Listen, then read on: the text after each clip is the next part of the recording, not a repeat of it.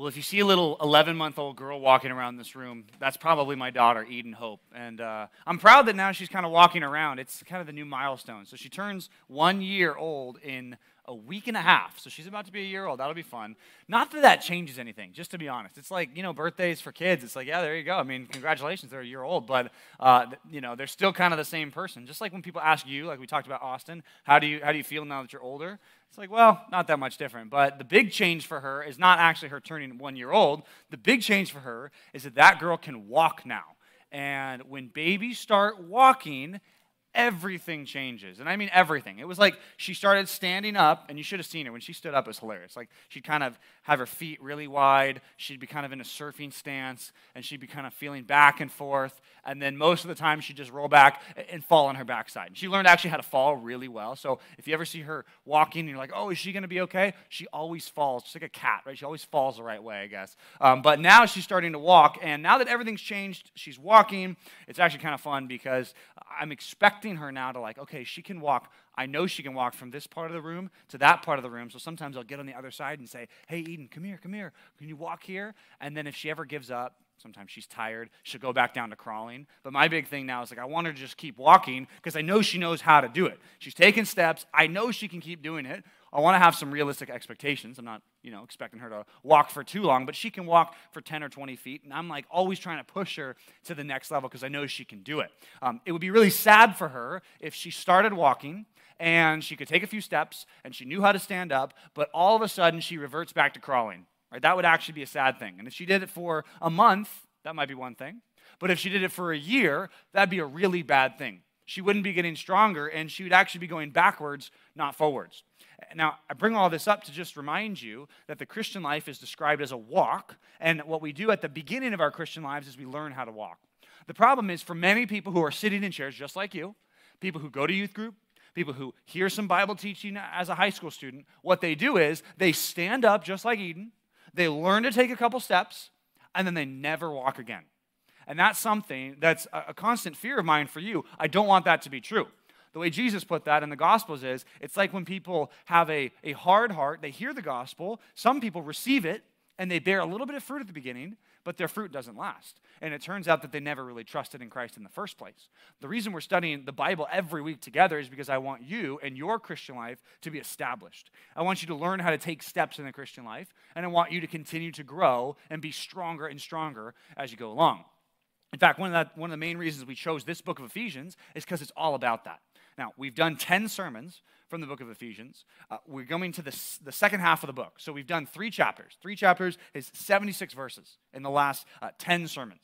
We have 80-something more verses to go in this book, and it's going to take us all the way to the end of the year.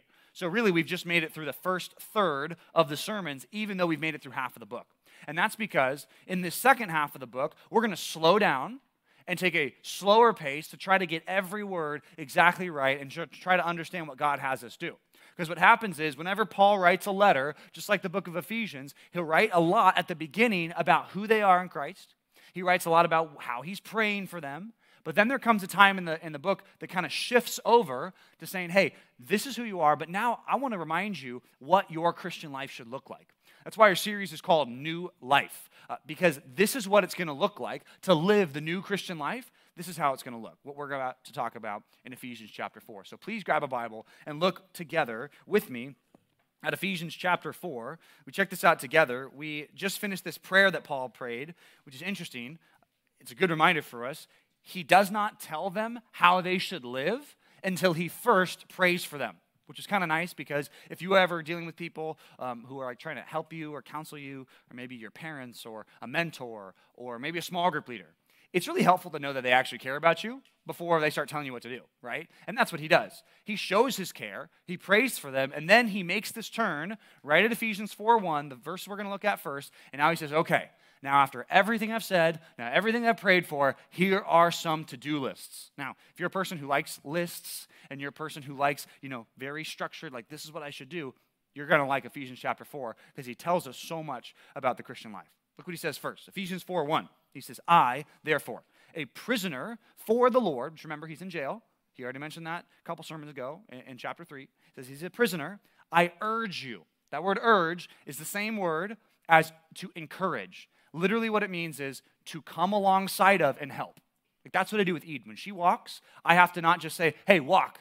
Hey, get up, walk. I have to sometimes come alongside her, lift her up, and hold her hand and walk with her. This word, urge, if you see it in your text here, urge, what it means is to come alongside of and to like hold someone's hand and help them through it. So he says, here's what I'm going to come alongside you and urge you to do. Check it out. It says, I urge you to walk in a manner worthy of the calling to which you've been called. Okay, so what does that mean? He's saying, I want you to walk, but I want you to walk in a certain way. The book of Ephesians says that everybody walks. Remember in chapter 2? It said that people, naturally, they just walk according to the course of the world. They follow the prince of the power of the air. So everybody walks, but not everybody walks worthy. And not every Christian in this room or in any room, not all of them walk worthy. That's an important topic that we're going to get into later, but this concept of worthy, what the word actually means is it's used whenever you're talking about scales. So those old-fashioned scales, they're different than the electronic scales we have, right? For the True Coffee Bar, we just put the little portafilter on a scale, and it just tells us how many grams it is, right? What you used to do back in the day is you would have a middle beam, and then you had two little pockets where you'd put stuff on either side. If you wanted to see how much something weighed, you would take a measure. Let's say it was a 100-gram measure on one side. You would start to add 100 grams on the other side so that those two things would even out. Okay? The word worthy means to have the two sides of the scale balance out. Now, what are on the two sides? One side is the calling to which you've been called. On the other side is the way that you walk or your lifestyle. So here's the question that Paul poses to them, and I want to pose to you. Do you actually live like a Christian? Like if you took your life and your attitudes and your words and your actions and everything you do, and if I put all that on a scale, right? And I want you to imagine that. And then on the other side, I have what God calls you to do. The high schooler that God calls you to be. The attitudes that God calls you to have with your parents. The thankfulness that God calls us to have as Christians. Put that all on the other side. Now, weigh those two up. Which one's heavier? Which one's lighter? Do they balance up? Paul is telling them, balance them up. How do you balance them up? We don't balance them up by taking away things that God calls you to do, right? We can't do that. We can't say, oh, God calls us to obey our parents and calls us to, honor our elders. Let's just take some of those things off the scale so that my life will balance up. That's what most people do.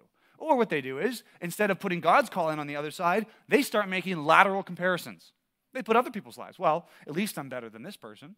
Or at least I'm better than that person. And, my life kind of balances up with the rest of the crowd. That's not what he tells us to do. What Paul's going to tell all of us to do as Christians is we need to raise the standard of our life so that we walk according to the way that God calls us to walk. That's verse 1. Then you might say, wow, that's really hard. Well, it is really hard. How is that even possible? Does everyone have discrepancies? Yes, I want to remind you, every Christian in this room has an inconsistency between what God calls them to do and how they actually live. Right? No one measures up perfectly other than Christ himself. So the idea is we're supposed to close the gap. That's what it looks like to be sanctified, to keep closing the gap between what God calls us to be and how our lives actually are. So keep closing up the gap. You might say, how do we do that? Look at verse number 2. He says we should do this with all humility. Right? You understand the idea of being humble, right? It's like you don't think so highly of yourself. You don't think that you're great. You don't have a sense of self-righteousness. You don't think that I'm better than everybody else or than making lateral comparisons. Humility doesn't do any of that. What else does he say? He says, with all gentleness. Okay? Gentleness is actually the same word as Jesus uses in the Gospels, the meekness that he talks about. So this is ability to have whatever power you have to keep it under control so that you can be helpful in guiding and loving other people. Right? That's gentleness. The opposite of flying off the handle. The opposite of being out of control. Right? Gentleness really is connected to the idea of self-control. What's next? He says, with all patience. Right? So 3 characteristics he gives. He says, here's how you do it. Here's how you walk worthy. You're humble, and then you're gentle, and then you're patient. If all of us just took those 3 words, and I said, how patient are you? How gentle are you? How humble are you? All of us, in all 3 of those areas, we all fall short, but we fall short to varying different degrees. Paul says, walk worthy. Take those things and say, I'm going to live like that. I'm going to be more humble. I'm going to be more patient. Grow in those areas. Those are three characteristics: humble, gentle, and patient. But then he gives two actions. You see, the first action is in the middle of verse 2. What does it say? Bearing with one another in love. That's not a characteristic, that's an action. Okay? So three characteristics: right? Humble, gentle, patient. And then two actions. Action one is be bearing with one another in love.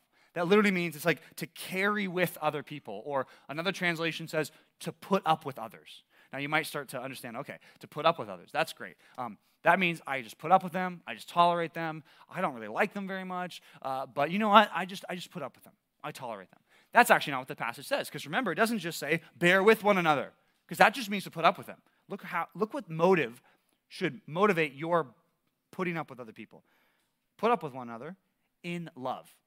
So without a fakeness, which is so common, right, in church and youth group, people say, oh yeah, I love you, I care about you, but it's all fake behind it. It says, no, do it from real love. Do it from real care for one another. And then the second thing he calls you to, verse number 3, says eager, which another word for eager is to make every effort. So he's saying do something. What is he telling us to do? Eager to maintain or to keep the unity of the Spirit in the bond of peace. So we should keep unity in our church for the sake of peace, right?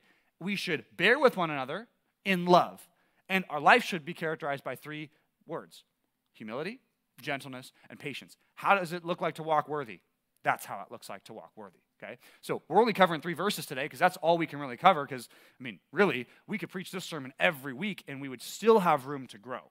But the main point is, from this morning, I want you to look at this text and then look at your life and then say, okay, where are the inconsistencies? Because we all have them. None of you are as patient as you need to be. None of you are as gentle as you need to be. None of you are as humble as you need to be. So what I want to do is, with all those things in mind, what are the gaps between what God calls us to and what our life actually looks like? And then our goal is to close up those gaps. 3 ways to do that. First of all, for point number 1, I want you to write this down for point number 1. Pinpoint ways that you don't live like a Christian. Pinpoint ways that you don't live like a Christian. And the reason I'm using that word Christian is because that's the standard. Right? If I said, hey, what does it look like to talk like a Christian? You could probably tell me. What does it look like to have respect for parents and for teachers like a Christian? You could probably tell me. And then if I asked you, okay, well, what does your life really look like? Not at your best moments, right? But at all your moments. If we're honest, we're going to say, oh, well, I do fall short. I want to remind you that the reason I'm telling you this is not to say, if you have some inconsistencies, here's what you need to do. Fix a couple inconsistencies, and then God will call you a Christian. That is the opposite of what I'm telling you to do. And here's why. We just studied Ephesians 1, 2, and 3. What do Ephesians 1, 2, and 3 tell us about how to be saved? Is it by trying a little harder or doing a little bit better? No, not at all. In fact, how do we get saved? We go to God, and He saves us. We ask Him to change us. We ask Him for forgiveness and to make us into a Christian and to change our hearts, and we trust in Him, and He does that. Okay? And then He takes us from spiritual death to spiritual life. Ephesians 2, remember it says that by grace you're saved through faith. It's not of your works, it's not of your own doing, it's a gift of God. So that none of us can stand up and boast and say, I became a Christian by being a good person. Right? So the point of this, I don't want you to miss this point. Some of you will miss this point. So this is red lights flashing, warning, do not miss what I'm trying to say here. I'm not trying to say, pinpoint some ways, fix a couple things, and then God calls you a Christian. That's not how the Bible works. You get called a Christian first, after you repent and trust in God and say, my whole life's going to be for you, Jesus. And then He transforms you. And for this point, I'm talking to people who have been transformed and are growing and have taken their first steps in the Christian faith and are continuing to walk. That's what this point's all about. The scales is the idea of walking worthy. Does your life balance out with the calling to be a Christian? We all fall short in some ways, but the reality is, I want to remind you that some people fall so short that there's no way that they can actually honestly say that their life has been transformed. Right? And this is the hard part about a text like this, because James chapter 2, verse 14 says things like this. What good is it, my brothers, if you say that you have faith, but you don't have works along with that faith? Can that faith save him? The idea is like people live in 2 different types of faith. One type of faith is the saving faith, where we really trust in God and He really changes us. But there's another type of faith that so many people have. And my guess is a lot of people in this room have. A faith that all that means is that they feel like, okay, they've talked to God, and they feel like they know God's there, and they know he's there to back them up, but they don't trust in him for salvation. They trust in their good works, and he says that faith can't save you because your works aren't good enough. It just will never save you. Even if you today became the best person on the planet and you never sinned again, the problem is, which you can't do that, but the problem is you already blew it in the past.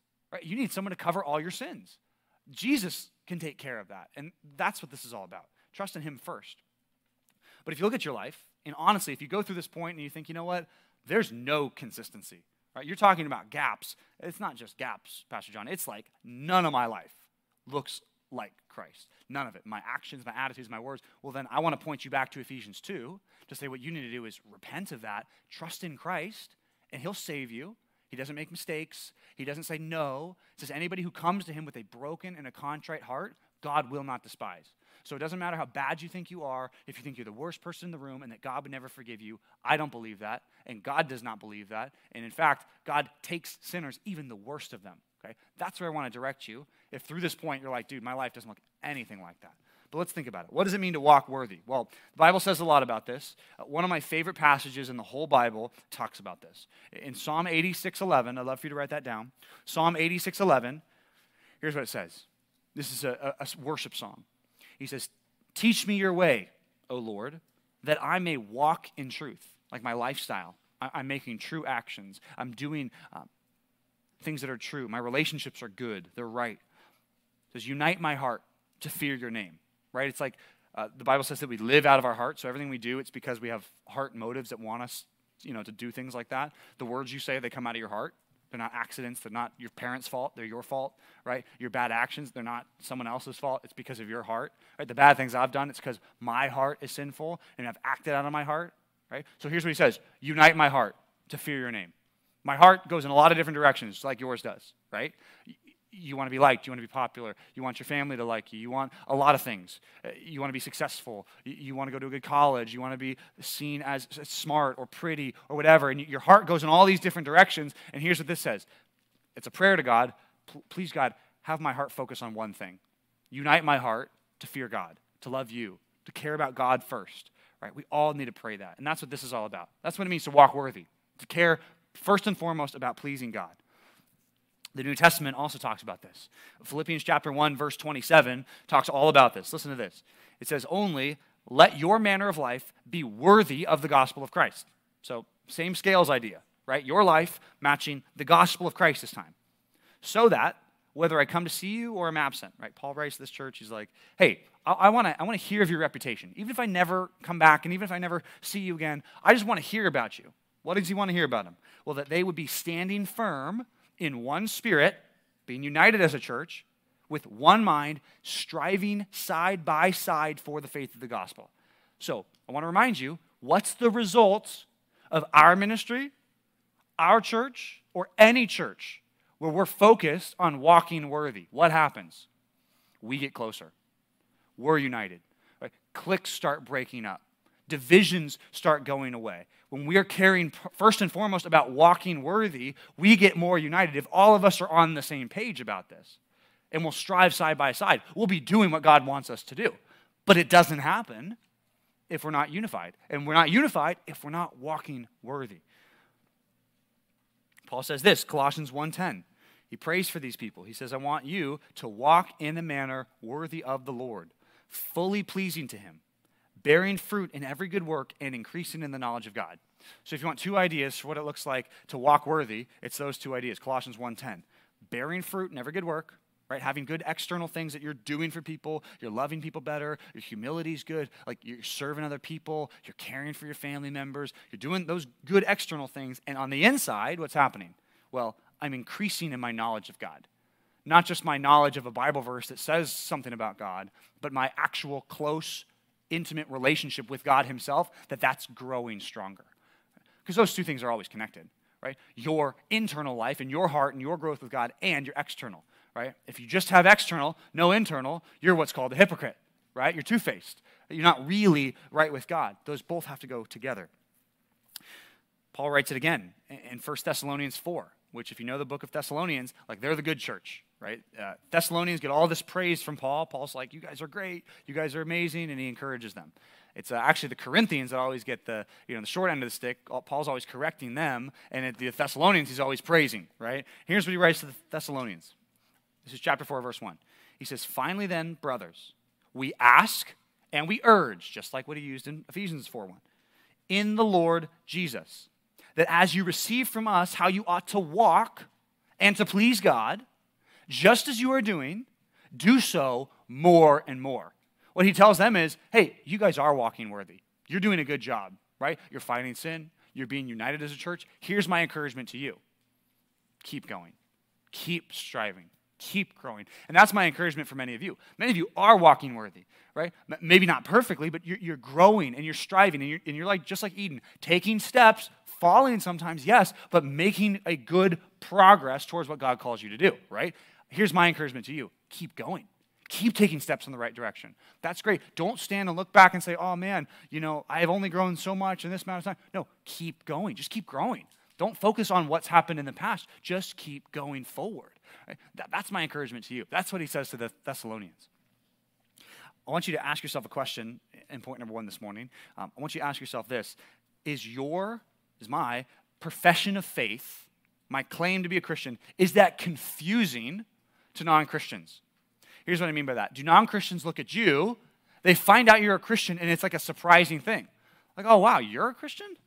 Wow, because it seems like, you seem like you're just doing and saying and talking and doing all the things that we do. Wait, I thought you guys were like about doing, all the right things. And I just feel like if you're a Christian, your life would look different than mine. Think about that. If some of you went out and started to tell people you were a Christian, a lot of people might be surprised, right? And that's a question I want you to think. Would people be surprised if you told them you're a Christian just simply based on the way that you live? Right? And I'm not talking about false notions people have of Christians, like that all Christians are unloving or all Christians don't care. I'm not talking about that.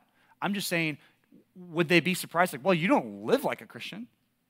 You don't talk like a Christian. I thought Christians were, supposed to say nice things. I thought Christians were supposed to be kind. I thought Christians were supposed to not cuss. I thought Christians were not supposed to do all the same things that I do. If they said that about you and they're surprised, that's a problem. That shows a discrepancy. That's why point number 1 is all about this, walking worthy, closing the gap. And Peter told a story once about these people in the church. This is 1 Peter 3. He talked to this group of ladies in the church who were married to non-Christians. And I want you to imagine how hard that would be. Right? Imagine you're a lady here, you're following Christ, but you had a husband who didn't like God, who hated God, right? Some of you come from families where maybe one parent loves God, the other parent doesn't love God, okay? That's kind of what was going on in this church, okay? And here's what he says to these ladies. He says, likewise, ladies, wives, be subject to your own husbands so that even if some do not obey the word, right? Even so that some, they're not Christians, that they may be won without a word by the conduct of their wives, when they see your respectful and pure conduct. Like some of these ladies can make such an impact on their husbands if only their lifestyle was righteous and pure and doing what was right. And then the husbands start looking at the wives and say, wow, there's something different about you. You are really, you're really pure, you're really excellent. You're serving really well. Even your respect is just through the roof. There's something different about you, right? And it's supposed to make these husbands go back to God and say, well, it must be God in this person. That's what we want, is my point in bringing that passage up. We want you to be a high school student who is looked at by other people and say, wow, they're very different than me. And that can be a good or bad thing, right, depending on their view of Christians. But you want it to be such a thing that says, you know what, you can start to win some of these people, even without a word, just by your righteous conduct. Because of how good of a friend you are, how you don't gossip and you don't backbite, and you're loyal and you care about people, and your love is just evident to them. They know that you love them. That's all good. It's bad when we don't do that. Point is, I want you to identify whatever shortcomings or inconsistencies. If you're a Christian, identify what those things are. Right? What am I doing? What am I saying? What group of people am I around that I'm acting like a non-Christian? Right? Maybe we do that to fit in. Maybe we do that because we just want them to like us. I just want you to be careful. You need to find those inconsistencies and say, I want to live more like Christ. You might say, what does that idea come from? Living more like Christ. Well, if you look down back in your passage, look at Ephesians chapter 4, verse 2. He gives these qualities and these things that these people are supposed to do, and I want you to notice something about them. Humility, gentleness, patience, and bearing with one another in love. I just want you to focus on that one verse. You know what's interesting about this is all of these qualities and characteristics, all of them, are used in the Gospels to describe Jesus' care and his love and his patience and his gentleness for his people. Like all of these are character qualities that Jesus shows like nobody's business. So that's a simple way of thinking about it, living like Christ, but I want you to write out what these words are. For point number 2, I want you as a Christian to develop humility, gentleness, patience, and love. Those 4 things. That's what verse number 2 is all about. I know this is a list, right, but I want us to think these things through one by one. What does it mean to develop humility? What does it mean to develop gentleness? What does it mean to develop patience? What does it mean to develop love? Humility, what does that mean? Well, humility basically means this, that you're thinking less of yourself and that you're thinking of yourself less often. Okay? Here's what I mean. Some of you might think you're humble because you're self-deprecating. What I mean by that is, in a situation, you might say, oh, I'm the worst on the team, I'm just not very good. And some of you say that so that people will look at you and say, no, you're not. You're just so good. You're just so talented. You're so amazing. Like, no, I'm just the worst. I'm just the worst. It's like, but if the real motivation behind that is you want everybody to start a compliment fest for you, right? It's not humility, right? That's fake humility. That's really pride cloaked in humility, right? Humility is thinking of yourself less. Some of you, right, the perfectionists among us, right? You call people, I'm a perfectionist. Just the reason this report has to be good is just because I'm a perfectionist, okay? Can I tell something to you perfectionists? You understand what drives that is not necessarily a pursuit of excellence, but really it's a pride that you think that everything that comes out of your computer, all of your assignments have to be perfect because, of course, you're perfect, right? That's just pride. Right? Don't tell me that that's humility just because, I just want to be really good. No, well, a lot of that's pride. It's not humility. It's the opposite of humility. Right? Humility with your schoolwork looks like this. You working as hard as you can, doing what you can do, taking the test, whatever it is, doing a good job, and accepting whatever the results are. And realizing that you're not perfect and you're not going to be perfect, so stop acting like you're going to be perfect and getting so upset when you're not. Where does that come from? It comes from pride. Right? Some of you think that's a humble attitude. It's not a humble attitude. It's just humility. It's just pride cloaked in humility. Some verses for you to write down. 1 Peter chapter 5, verses 5 to 7. This is a great passage for us. It feels like it's written to the high schoolers in the church or the college students. It says this, likewise, you who are younger, be subject to the elders. So he just got finished talking about the pastors and the older people in the church. So now he directs it towards the young people. Be subject to them, right? Which is an odd sentence, right? What does that mean, be subject to? It means like respect, honor, even sometimes be obedient if that's what it calls for in the moment, right? If your leader tells you to, hey, cut it out, that you cut it out. If your parents tell you, hey, I don't want you to do this, for you to say, of course, yes, of course, and to not fight back, right? That sounds like crazy for a high school student to do, to just be like, oh, you don't want me to do that? Okay, cool, yeah. I just want to honor you. I just want to do whatever you want me to do. So of course, I won't. I won't stay out later. It's totally fine. I want to honor you, right? That's like countercultural, right? But that's humility, right? He goes on. He says, you who are younger, be subject to the elders. And then he talks to everybody. Then he talks to the whole church. He's not picking on any age group now. He says, clothe yourselves, all of you, whether you're old, young, whatever you are, clothe yourself with humility towards one another. For, and then he quotes the Old Testament here, he reminds us of something, God opposes the proud, but he gives grace to the humble. Right? Some of us act like God will only, bless your life if you act like a proud person. This says God opposes the proud. Right? Read in the daily Bible reading. Remember reading the book of Isaiah? One of my favorite passages in the book of Isaiah is when God says that I am and there is no other. I'm the Lord. There's none besides me. 2 chapters later, Babylon, you know what they say? I am and there is no other. I won't be moved. Nobody can take me off my pedestal. That comes right after God said that about himself, and then he says all these sinners, they do it, and then God has to come in and say, you guys don't even realize what you're doing. You're proud. You need to get knocked down. The reality is some of us, if we're not careful, we start thinking like that. We think that God will just bless you or do whatever is good for you just because you want it, right? Careful. That's pride. He says, God opposes the proud, but gives grace to the humble. Humble yourselves, therefore, under the mighty hand of God, right? If you have an attitude problem with your parents, if you have an attitude problem with your teachers or your coaches or with your small group leader, do you know what it should always go back to? You humbling yourself before God. The moment you humble yourself before God, all this changes. Your relationship with your parents changes if you're humble before God. Why? Because you remember, God is sovereign, God is in control, God put you in the family he did for a reason, so I'm gonna honor my parents. God put me in this school, he wants me to be in this classroom, so it's my responsibility to honor my teachers. Right? God put me in this small group with this small group leader, so I need to honor. Right? I need to respect, I need to obey. Right? Why? Because God. Once you're humble before God, the rest of these things get fixed.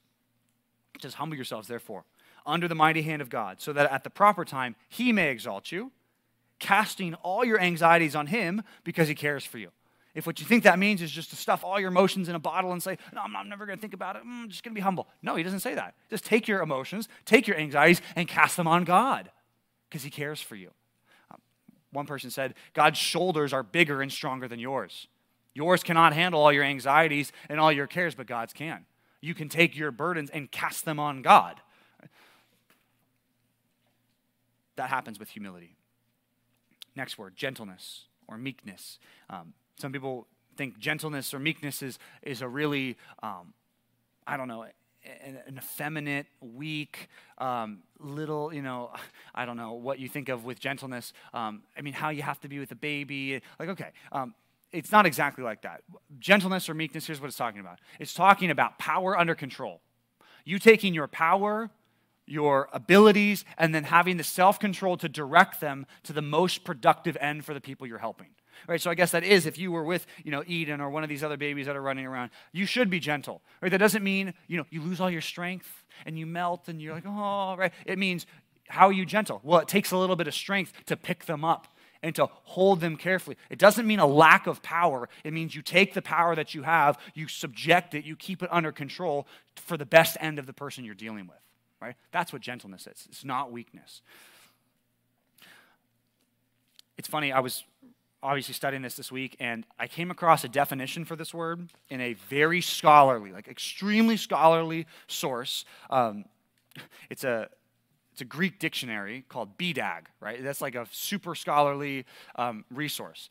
And I came across a definition that I thought was funny because it sounded a lot like what I said a couple of weeks ago. Remember the phrase, get over yourself? And I made you guys write it down and underline it. Okay, that wasn't because I was trying to be mean. It was just like, that's what the text is talking about.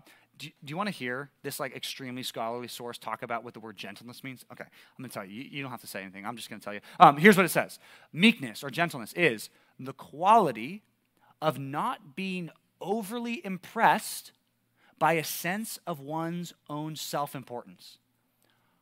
Guys, I feel like that's just a scholarly way of saying get over yourself, okay? I was reading this and I was thinking, that's just get over yourself, right? It's just in smart language, right? Let me read it again. The quality of not being overly impressed by a sense of one's own self-importance. Guys, get over yourself, right? It's just the cheap version. It's the McDonald's version of, the Kobe beef version of whatever this is, right? It's the same thing. Right? But that's what gentleness is. Here's a verse for you to write down with gentleness. Proverbs 16:32. Proverbs 16:32 says this. Whoever is slow to anger is better than the mighty, and he who rules over his spirit is better and more mighty than the one who can take a city. Right? The idea of a person going into a city and taking it over by himself, that's a powerful man. That's a strong person. He says, you know what's better and stronger and takes more work? For your ability to rule over your emotions and your feelings and to not act out and not to ruin everybody that you're around. And that's what we do, right? When we live out of our feelings and our emotions, we just mess up everybody around us. Imagine it's like, it's like taking the ketchup bottle and it's like just spraying it at everybody. You know the gross vinegar that comes out at the beginning, right? You got to shake it up. You've seen that meme, right, of squirting out the ketchup and all that comes out is the vinegar. You seen that? Okay. Speaking meme language, right? That's hilarious, right? It's gross, but it's real. Here's what I imagine. maybe this is my imagination, maybe it's weird, but when you live out of your heart and you have no gentleness, it's like you're just taking, that that ketchup, and you're just like squirting everybody around you. It's just spraying it out to everybody, and you're affecting everybody. And you don't care about who it touches because you're just getting that ketchup out of the bottle, right? Okay, that's the opposite of gentleness. That's the opposite of self-control. Now, that's kind of a gross image. Ketchup is a lot better on things than it is by itself. One time I was playing a game, a youth camp game, sidebar, and it was like you had to choose a gross thing to eat. And this is why, by the way, you'll never see a gross game in True North because I don't like gross eating games. I don't know if you ever noticed that. You'll never see that here because I'm a easily grossed out person with food. So what we had to do was you had to take a cracker and then you put all these different ingredients like relish and honey mustard and all these different sauces. And I'm like, no, I'm not doing that. And it was like musical chairs, so it landed on me. So I'm like, I'm not going to do that. And then they're like, well, why don't you just take a spoonful of ketchup? And I'm like, yeah, I could do that. I mean, that's better than the cracker with honey mustard and relish. And I'm like, I'll just do that. It was the grossest thing ever. It's worse than Tide Pods, okay? You take one spoonful of ketchup, it will change your life. You will never want to do it again. Well, don't do a Tide Pod either. But I think ketchup is just as bad. So that's a side note. What was I saying? Don't spray ketchup on everybody and get everyone all messed up with your feelings and emotions. Yeah. There you go. That's gentleness. Next one. Third one, patience. What does patience look like? Patience literally means to have a long fuse. It's actually two words you put together. One of them means a long time, and the other one means to get hot. It means it takes a long time to get hot. It takes a long time to get angry. Having a long fuse. Suffering long is what some old translations say. Long suffering. The ability for you to be treated wrong, for your friends to not like you, for you to feel bad, and for you to have a long time before you act out or get angry or things like that. God is patient. He's described as patient. Romans 2:4 says that he's so patient and he's so kind to us that he did not punish us right away in our sin. It says, this is Romans 2:4, do you presume on the riches of his kindness and forbearance and patience? Not knowing and not remembering that God's kindness is meant to lead you to repentance. If God were to act like you, every time you sin, if God were to act like when people sin against you, right? How quick would God be to forget about you, to ruin you?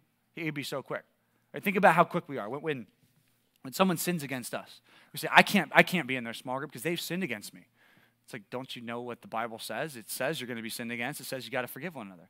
Oh, well, I don't talk to those people anymore because, they made fun of me and they didn't apologize. Right? Well, welcome to the church, right? That's just what's going to happen. But what needs to happen is the unity that we're talking about. Patience is the ability to suffer long, right? God was so patient with you. God was so patient with you. Think about it. Those of you who are Christians, how many times did God convict you of your sin? Did you know that you needed to be saved? And God allowed you to reject him. Remember that. How many times? Probably dozens of times. Some of us, hundreds of times. And it's like we kept rejecting God, we kept pushing him back, and look what he did. He was patient. He saved you. And then when you did come to him, did he say, ha, ha, ha, I told you so, I told you so, I told you so? No. He said, yeah, you're saved, you're forgiven. He took all your sins. He cast them behind his back. He cast them into the heart of the sea, as Micah 7 says. He's patient. What we need is patience, especially when we're dealing with other people. Paul said this in 1 Thessalonians 5. He was talking to people who were helping others in the church. He says, we urge you, brothers, to admonish the idle. So there's people in the church that were not working. So he says, everybody needs to have a job. Everyone who's able, they need to do work. They need to do things. Then he says, also, encourage the faint-hearted. So there's people in your church that are broken-hearted. There's people in your church that are down and sad. He says, encourage those people. Admonish the idle, encourage the faint-hearted, help the weak. There are people in a church that are weak that really just need a person to be with them. Okay? And then it says, and be patient with them all. Do you know what you're going to need to deal with other people in the church? You're going to need patience. You can't be an explosive person. You can't be a person who freaks out when someone wrongs you. You got to be patient. Develop humility, gentleness, patience. And the last one is love, okay? Bearing with one another in love. What does that look like? Well, bearing with means to put up with. But not just to put up with your arms crossed, so to speak. To put up with people in love means that you're making a conscious decision that when people sin against you, and make this decision even before people sin against you. Say, if this person wrongs me, I'm going to choose to love them anyway. If this person in my small group, if they say something again that just hurts my feelings, I'm going to choose, before they even do that, I'm going to choose to love them and to put up with that in love. Not just to put up with it and say, oh, just tolerate it. I'm here for, I'm only here for an hour, so I can leave right after. No, to tolerate it and put up with it in love because you love them. That's really hard because a lot of times when we define love, here's what we usually mean. A good feeling that we have that we send back to someone when they're good to us. Right? A good feeling we want to send to them when we feel like they love us back. That's not what the biblical definition of love is. Love is a decision beforehand that I'm going to do good to somebody, regardless of what they do. I'm choosing to do good. Right?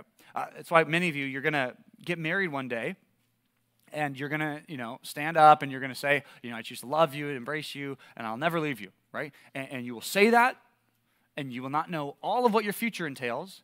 But what you'll decide is, I'm going to do good to you for the rest of my life. And even if times are hard, and even if I don't feel like you love me back the same, I'm going to continue to love you. Right? That's what some of you are going to do. Others will stand up and they will say that, but they will not mean that.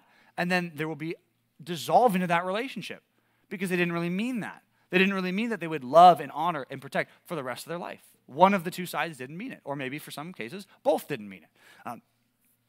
What God calls us to do is choose to love beforehand. The passage I want you to write down is Colossians chapter 3. You don't have to turn there, but Colossians 3:12 says, put on then, as God's chosen ones, who are holy and beloved, put on compassionate hearts. Right? Put on compassionate hearts. When you hear that, that might sound like, so just be fake. Right? Just like put it on, put it off. Right? Put your love on, then put it off. No, he says, put on compassionate hearts. What does that mean? That means you are choosing, as a Christian, I'm going to love the other Christians here. I'm going to put up with them, even if I don't like all that they say, even if what they do is annoying to me, even if their interests are completely different than mine. Right? Maybe you're someone who's into sports, and this is hard for you dealing with someone who's not into sports. And you just got to say, I'm going to love them anyway. Right? So those of you who are gamers or really smart, right? It's going to be hard for you to choose to love some people in your group that you can look down on because you're smarter than them. Or you're better at something than them, or you're musical and they're not. You got to choose ahead of time. Regardless of their interests, I'm going to choose to love them. Put on compassionate hearts. Right? Compassion means that you care for them. You feel for them. You think, man, I want to think from their perspective. Right? I want to think about their hurts and their pains. I want to care about that because that's hard for us to do naturally. We're usually just thinking about our cares and our pains. Compassion means I'm going to get in their heart real quick and think, man, this must be really hard for them with what they're going through. I mean, what's going on with their parents, that's really hard. I need to be compassionate with them. I need to be more patient. I'm so quick to just get upset at them, but I wasn't even considering the hard things that they're going through. Some of you, compassion is going to look like you saying to even the non-Christians in your life, that you got to realize, look, they don't follow God, so why do you expect them to treat you well? Right? They're constantly mistreating God. Why do you expect to be treated well by them? It's just going to take compassion, compassionate hearts, kindness, humility, meekness, patience, bearing with one another. If one has a complaint against another, forgiving one another. Like, if you got complaints against somebody in the church, here's what you should do. Forgive, right? That's what he's telling us. Colossians 3. All of it ends up going to this. Colossians 3:15 says, let the peace of Christ rule in your hearts. That means it's like, what's making the decision about my actions? The peace of Christ. That's going to rule. That's going to be in charge. Right? That's going to be the head of whatever the organism that we got going on in the rest of my life. It's going to be the peace of Christ. That's going to make the decisions. That's why point number 3, back in our passage, if you look at Ephesians 4:3, it says, eager to maintain the unity of the Spirit in the bond of peace. Point number 3, I'd love for you to write this down. Make every effort to keep your church united. Make every effort to keep your church united. This passage does not tell you that your responsibility as a Christian, it does not say this. Okay? This is what it does not say. It does not say that your responsibility as a Christian is to create unity or to make it. Like you don't have to say, all right, I'm going to come up with a name for my friend group, and we're going to be called the squad. We're going to be called the clique. We're going to be called this. We're going to be called such and such a family, and you're the dad, and you're the mom, and we're not doing that. Okay, you've all tried that, right? It fails, right? My point is, it's not your responsibility to make unity and then surround everyone around like something that you came up with. Here's why I say that. Because the book of Ephesians says that Jesus, for Christians, he's the one that made the unity. Remember chapter 2. Remember, he's the one that through his cross, he broke down the dividing wall of hostility between Jew and Gentile and any other group of people that don't like each other. Through the cross, he broke that down so that we'll be united. So who created the unity? Jesus created the unity. That's why those of you in this room who have nothing in common with each other, some of you have nothing in common with some of your friends. You don't like the same things, you're interested in different things, but you're united because you both love Christ first. He united you. Here's what the text tells us to do. See it written down. You already wrote it on your page. Ephesians 4:3 says it. Your job is to keep or to maintain the unity. Early on in our marriage, I forgot to do something, and it was kind of bad. There was a situation in the garage where there was a leak. And our apartment kind of sits over 3 garages, and over our garage, there was a leak. And I didn't really know what to do about it. I was just like, oh, man, there's a leak. I should probably, call the landlords and stuff. And I just forgot that day, right? And just, forgot. And then I came back home, and I'm like, oh, man, there's some water on the ground. Oh, I forgot there's a leak. I'm just going to park outside. So then I parked outside, and then I just went about my next day, doing my normal thing, and I just was busy, right? I think it was during Thanksgiving break, so I think I went away for a day or two and just kind of forgot about it, right? I came back to the garage, and I'm like, oh no, I forgot. There's a big leak here, but it wasn't a huge leak. It was just like drip, drip, drip, right from the ceiling, and you're like, oh man, that's a problem. Is that the laundry machine? We had no idea what it was. Turns out it was a old copper pipe that had a pinhole leak, just super small, and it was just constantly just a tiny, tiny little stream of water coming out. When I told the landlords that I hadn't told them for 4 or 5 days, they were not happy. Let's just put it like that. Like, you're telling me there's been a leak for 4 days and you didn't even think to call us? And I was like, well, I was busy, just a little leak, right? You know what they had to do?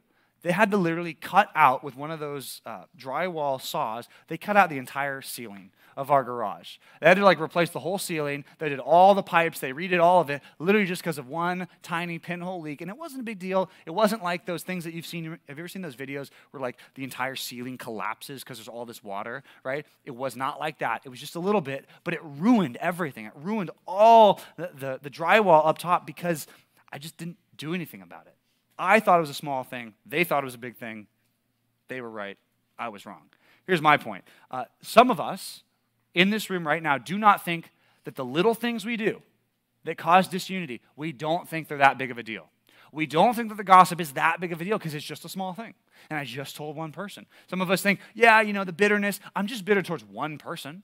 I mean, I've told 10 people, but I'm just bitter to one person. It's not like I have a bunch of enemies, and we think that our little disunity is small. Can I tell you something? God thinks that disunity in our church or in any church is a massive deal. I want to give you some passages that prove that. Okay, one of them, or two of them rather, come in Ephesians 4. Ephesians 4:26, so later on in our passage, we're going to get there soon. It says that when we're not unified, what we're doing is we're giving a foothold or an opportunity to the devil. So when you gossip, every time you cause disunity, or you share a secret that you shouldn't have shared that kind of makes your friend look at that other friend differently, that kind of puts you in a positive light and that other person in a bad light, you're giving Satan a foothold, right? Some of you are rock climbers, right? Nick's a rock climber. What you need there is you need footholds, right? You need little things that come out that you can stick your foot on and climb up. That's what you're doing to the devil in our church when you gossip, when you share secrets, when you purposely cause disunity. It also says, 4 verses later, Ephesians 4:30, that when we cause disunity, we are grieving the Holy Spirit of God. When we do things and say things that we shouldn't, what are we doing? We're bringing sadness to God. That's why in 3 different places, Paul commands the church to be unified. One time he does that is in 1 Corinthians.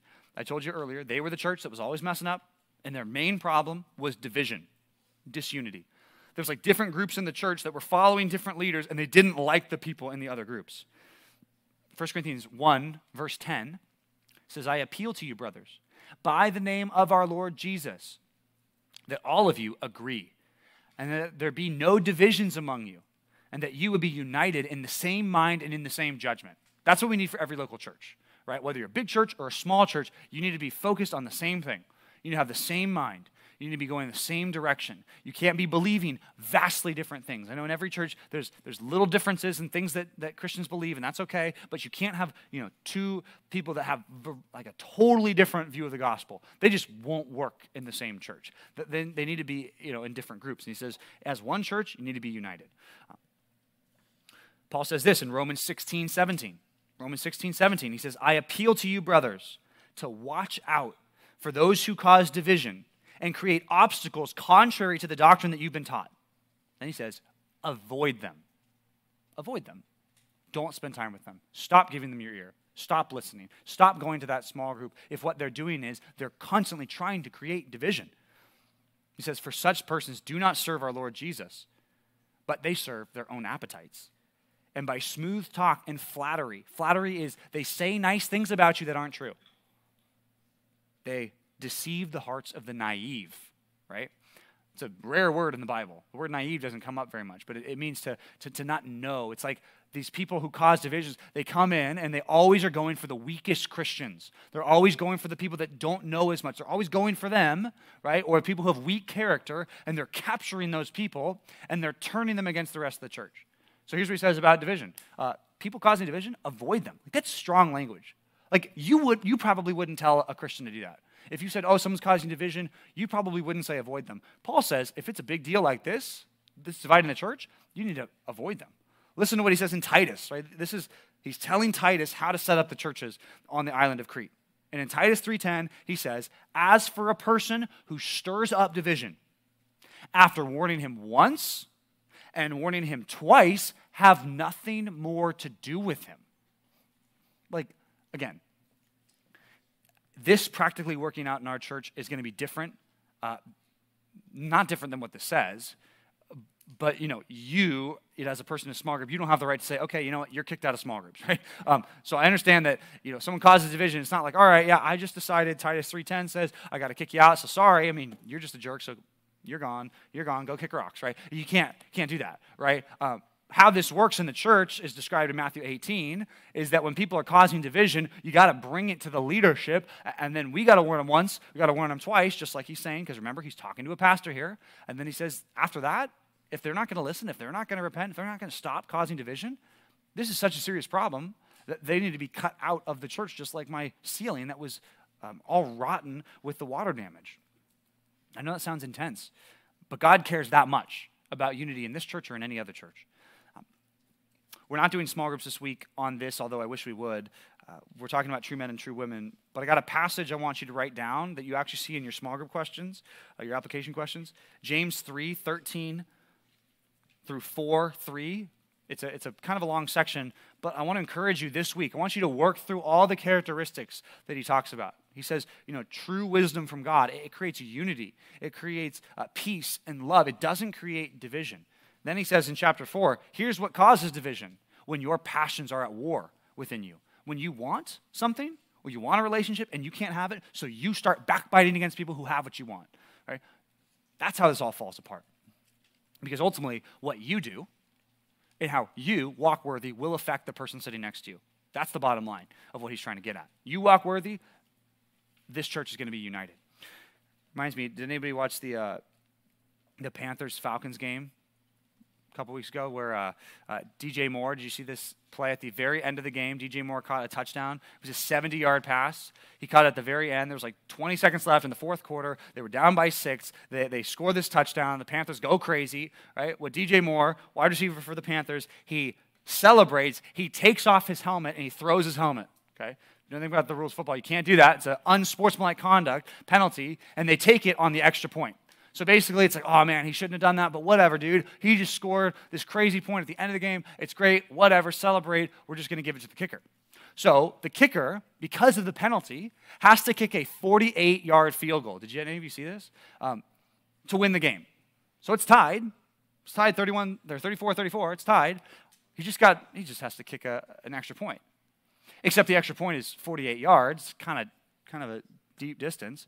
So he gets up, kicks it, misses. Okay? So they would have won the game. They've now tied. Now it's going into overtime. And they lost in overtime.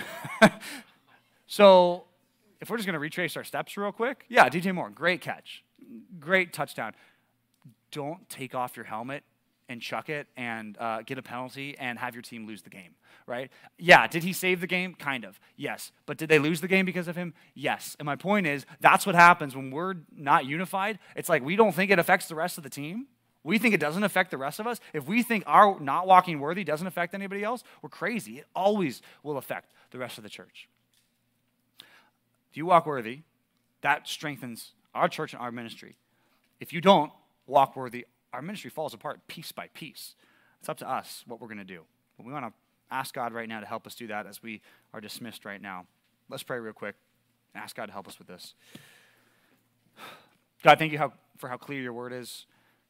Thank you that we don't have to guess at what the characteristics of a Christian look like. I pray that you would help us be more like you, that we'd express the characteristics of your Son. I pray that right now would actually help bridge some of the divides in our ministry, that if there's any people who have something against each other, that this morning that they would go and reconcile, that they'd be willing to forgive, and that forgiveness would be offered and forgiveness would be granted this morning. Pray that you would continue to maintain the unity of this group. I'm so thankful for so many of them are doing such a good job contributing to the unity of our church and of this ministry. Pray that we continue to do that, grow us, help us walk worthy, and help us glorify you in everything. In Jesus' name we pray. Amen.